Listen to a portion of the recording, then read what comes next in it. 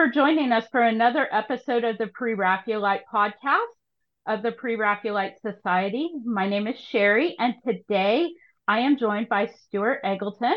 He is a London-based professional with experience in the fashion industry, having studied menswear design at art school and the London College of Fashion. He has over 10 years of background in the field and has gained valuable insights by conducting research on heritage brands, including visits to archives and the British Library. He has a strong passion for the research aspect of fashion that's driven him throughout his career. While doing his research, he's developed an interest in exploring queer identities and telling untold stories, which brings him with us today. His early work has been published in renowned international publications, including Queer Anthology. During his research, Stewart stumbled upon Simeon Solomon and has led him on an unexpected journey to the Tate and the British Library in Cambridge to explore Simeon's artwork and letters. So today I'm going to have Stewart here to tell us a little bit about the work that's been inspired by his research into Simeon Solomon. Welcome to the podcast, Stewart. Hi, thanks for having me. It is great to have you. And when we heard about your project, this was something we definitely wanted to include in the podcast because Thank you. not only is it different, as in it's not just about someone researching a painting or writing about, writing a paper. You take a different route to telling the story of Simeon Solomon. In November, you opened a one night show at the Camden People's Theater, and tell us a little bit about that production. So it started off by researching. I came across him, Solomon, when I was researching something completely different, another pre-Raphaelite artist. I came across him and sort of led me on a journey to kind of find out more about him and going to libraries. And I went and found all his papers at Cambridge, and they're at the British Library, and went to see his paintings. So I didn't really know anything about him. It was just kind of stumbling across him. And I was researching something to write into a play, and it kind of led me to that. So I researched it about a year, just over a year ago, and I researched it when I put it aside. The Titsi Festival, which is a Jewish fringe festival in London, were looking for shows to put on. And I wrote to them and asked them if I could write something for it. And they supported me and they loved the idea of telling Solomon's story, who obviously is queer and Jewish. And the story hadn't been really told, only it'd been told, but only sort of in academic papers. And I thought it was a really good opportunity to tell that story. So we started out doing that and found a director who's Joseph Wines and Jonathan Forrester, who played Solomon, and sort of turned it into a play. And it was on at the Camden People Theatre, and it's going on hopefully next this year to other theatres. That is amazing. So, as you mentioned, you stumbled into Solomon, and you mentioned that you had been looking at another artist. What drew you into wanting to know more about Solomon?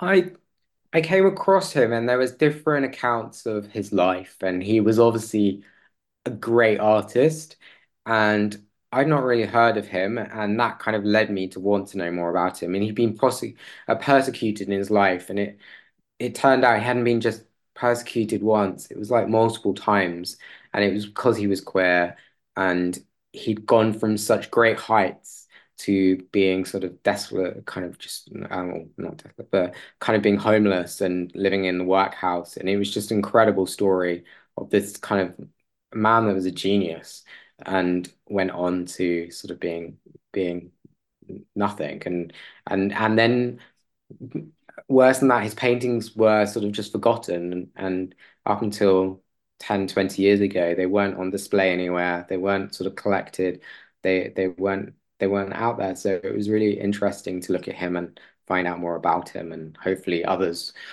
we'll learn more about it from the play. And there was also a podcast on Christmas Day. The Bad Gays podcast has done a podcast about him and things. So people are finding out about him since, even I started. So it's really nice that he's living again. So people are learning about it. I think that's one of the greatest parts of what researchers and writers and academics do is they find these people who were forgotten in history with really critical stories that still resonate with today's society. And Solomon, I think, is definitely one of those that, as you said, he had so much potential, this genius. I mean, his works were so amazing when he was just a teen and he was Yeah, getting all this acclaim and all this fanfare. And then for to have see someone's life just take such a, horrible turn. And like you mentioned, not just once, it was just that snowball effect. Like he just couldn't get up from it. no, And how people reacted to it then, but also how people react to it now. Uh, yeah. I think it's a great lesson, but also I love seeing these stories of these people who sort of got brushed by the wayside and they weren't that big, blockbuster name and finally getting the attention they deserve. But he was pushed down so many times, but his art changed, became it was very religious, and then became kind of developed, and he developed his own style that you can't really pin on anyone else. It's later in his Mhm, career when he's homeless or living in quite hard conditions, and he's still painting and drawing, um and he's created something that's beautiful, and it's he's still trying and still creating his whole life, even when he can't afford paint or, anything. So it's, I that and I think that's a big point with Solomon is people think, when the thing all the negative aspects of his life started that he like his art career ended. yeah, And it's no, it didn't end. It changed a lot. yeah. But even in the workhouse, he was finding supplies. Some people were still trying to help him and His and family were giving him paint or mhm, paper or what they could, and he was accepting it and not accepting it. So he was rebelling, still rebelling against them, it seems, and he, taking what he could and producing what he can from that. mhm. It's definitely a complicated story. So with your play, I know it was only one act. So how far into Solomon's story were you able to go? So the original play that was on in November, we go up to the point where he is convicted, and he is then his uncle Maya gives him the money to be free, and then it finishes. But the from feedback and thing we've got back from that play, we're extending that to the point where it's nearly the end of his life. So it will be the last 6 months of his life where he's Oh, that's amazing. So is it going to be two acts then? no, it'd be Like, one act. It's still a short play because it's a gotcha. one person play, so it's still short, but it will feature most of the big events later in his life. That's Most. that's great that you're able to get that opportunity to expand on the story from feedback. And what were some of the challenges you faced while you were writing this play about Solomon? I think it was. I think one of the things was like wondering like how he would speak and how he would act because obviously we're in 2024, and it's like how would he have spoken to an audience, because the audience is sort of a modern day audience, and it's how would he react to them and how they react to him. So it was more like thinking how who he was addressing, that was kind of questioning that, and how he would Hmm. speak as well, because obviously he's with the great and good of the pre-Raphaelite era and the Victorian time, and then he's from a different background to them, and it's like how would he have behaved around them, and also like how would he be spoken? So I was kind of looking at that, which was always interesting. I I could see that because you want him to be that trueness to his voice, but also relatable, like where you don't lose it in translation from a Victorian era speech or, I I don't know how he would have related information to a modern day audience to lose anything in translation. I can Yeah. imagine that. It would be hard. So it's kind of trying to do that, and we tried to do that. I tried to do that through emotion, trying to show how he would have reacted to events around him going on. So trying to kind of not, yeah, explain. What were so we said challenges, but what was something that just seemed to come fall into place easily with the play? So we auditioned. I with the director Joseph. We auditioned some actors, and we met a few, and then Jonathan Forrester spoke, and he did the lines that we gave him, and as soon as he opened his mouth and said the first line, it kind of came alive and kind of was like, oh, that's Solomon. And obviously he's not Solomon, but and doesn't look 100% like him. But the way he spoke and the way he delivered the lines was like, oh, Hmm. that's him. And it was kind of he came alive. And it was really nice to kind of see that. And it was really like I had to put it was a Zoom call like this, and I had to put my hand over my mouth because I didn't want to smile too much and jinx it rather in case Joseph like thought, oh no, he's not. So Right, right. It's like how do I react and not react and yeah, uh definitely. It was like like I can't I don't show. want to wreck this moment. Yeah, I don't want to jinx it. I just, he is what he is.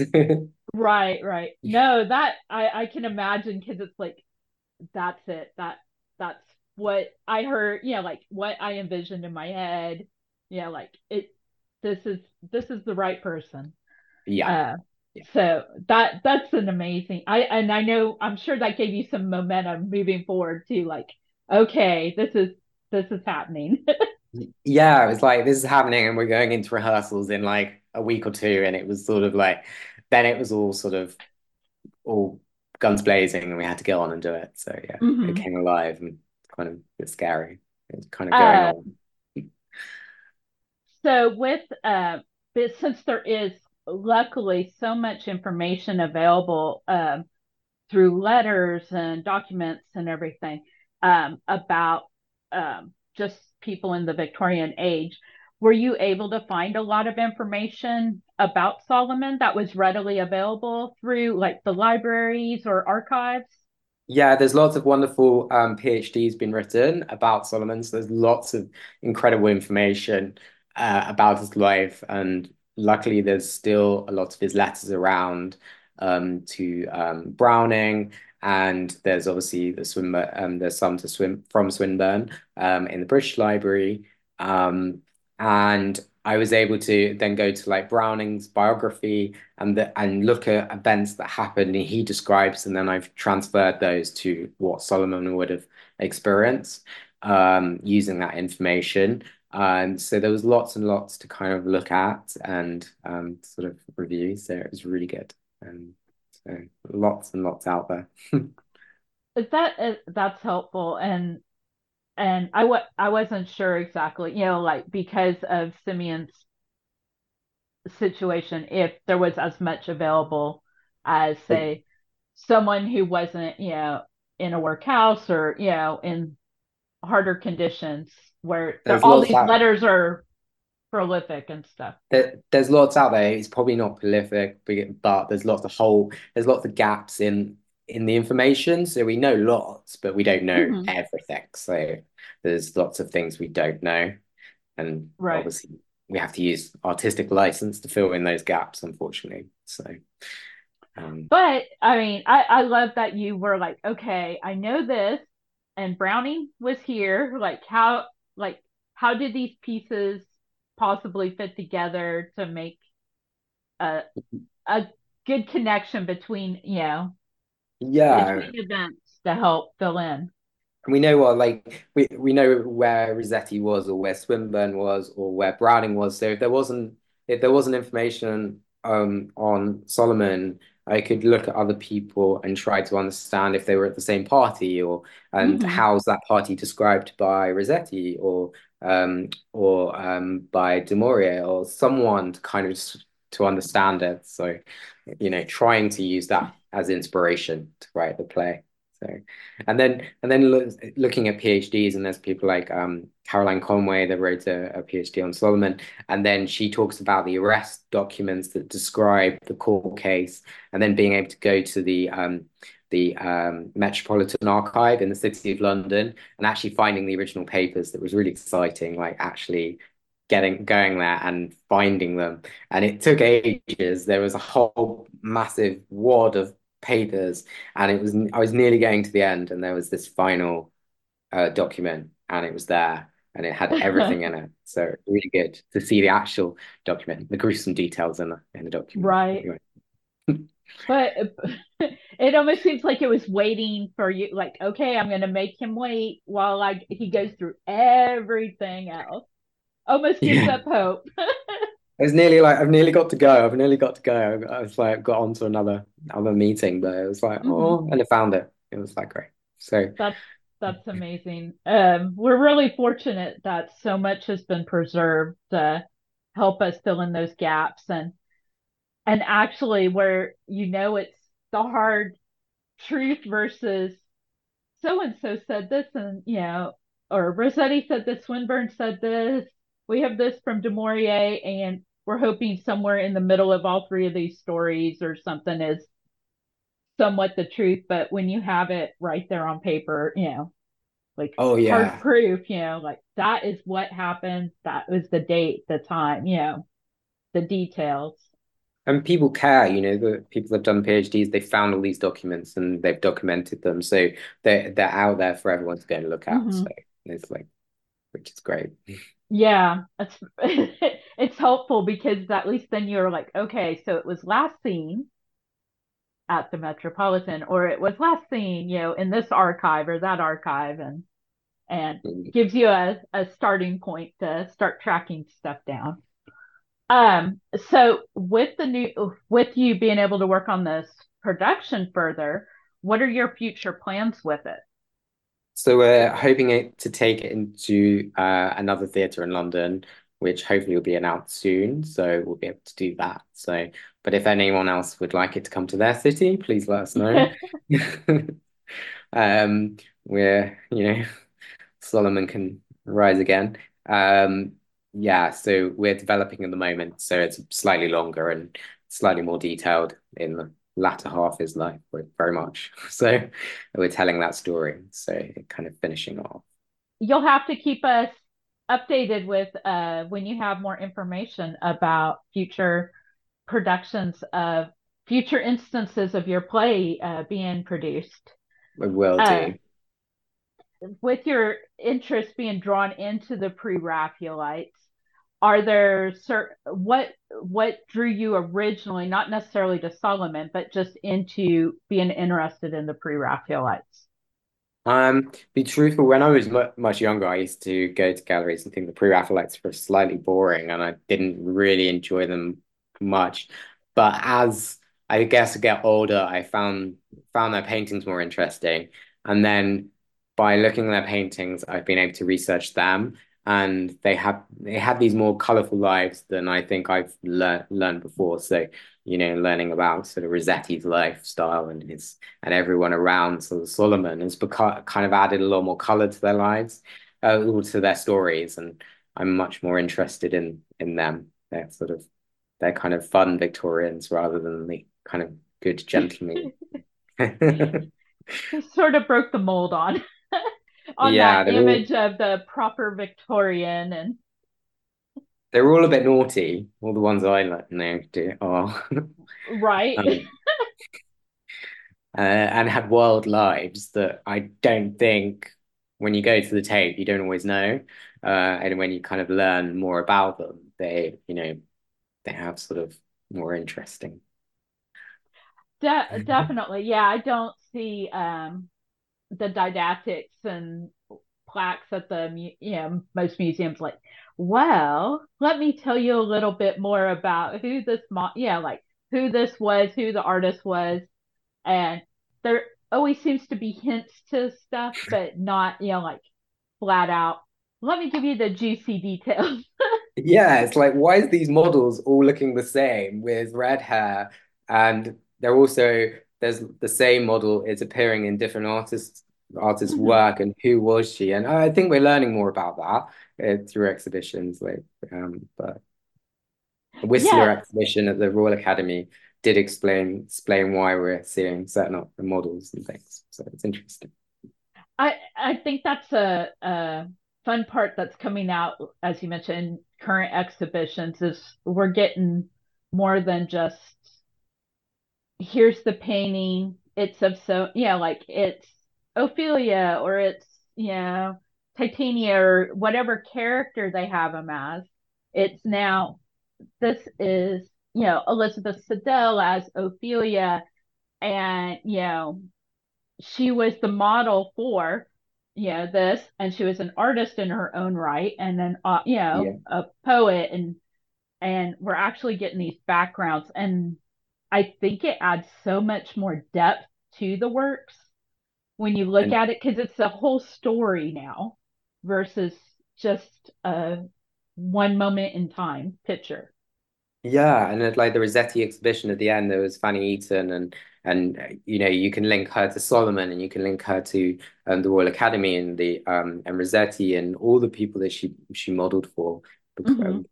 coming. So it's and telling her story about her, which is really interesting. Yeah. And I'm sure for someone who's a playwright too, you see the stories coming out, it just expands in your mind completely differently Yeah, than. and then you read the letters, and then you can learn about how cheeky they are, or how what they're up to, which is really fun. Like learning and Mhm. how they speak, and obviously they might not speak the same as how they write, but it's kind of learning what kind of character they were more than just their work. Definitely. So beyond Solomon, are there other people you want to focus on for future productions or future research?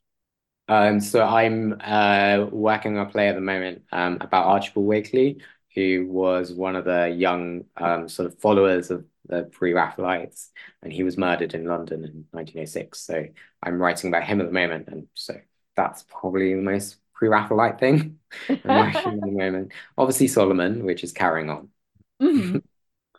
Great. So one of my favorite questions I always ask is, what is your favorite pre-Raphaelite work? And it doesn't have to be a painting. It could be a novel, a poem, in any work from any of the pre-Raphaelites.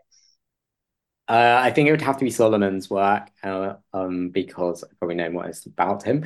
But The Moon and the Sleep, which is at the Tate, Britain at the moment on the permanent display. I went to see it, and I've seen it. I've gone to see it multiple times, while writing Solomon. So it's a short trip from my house to go and see it. So I go and see it regularly, and it makes me smile because as you learn about him, you learn that he probably painted it in the workhouse, and it was, later on in his life, and you can see how his work developed by that picture.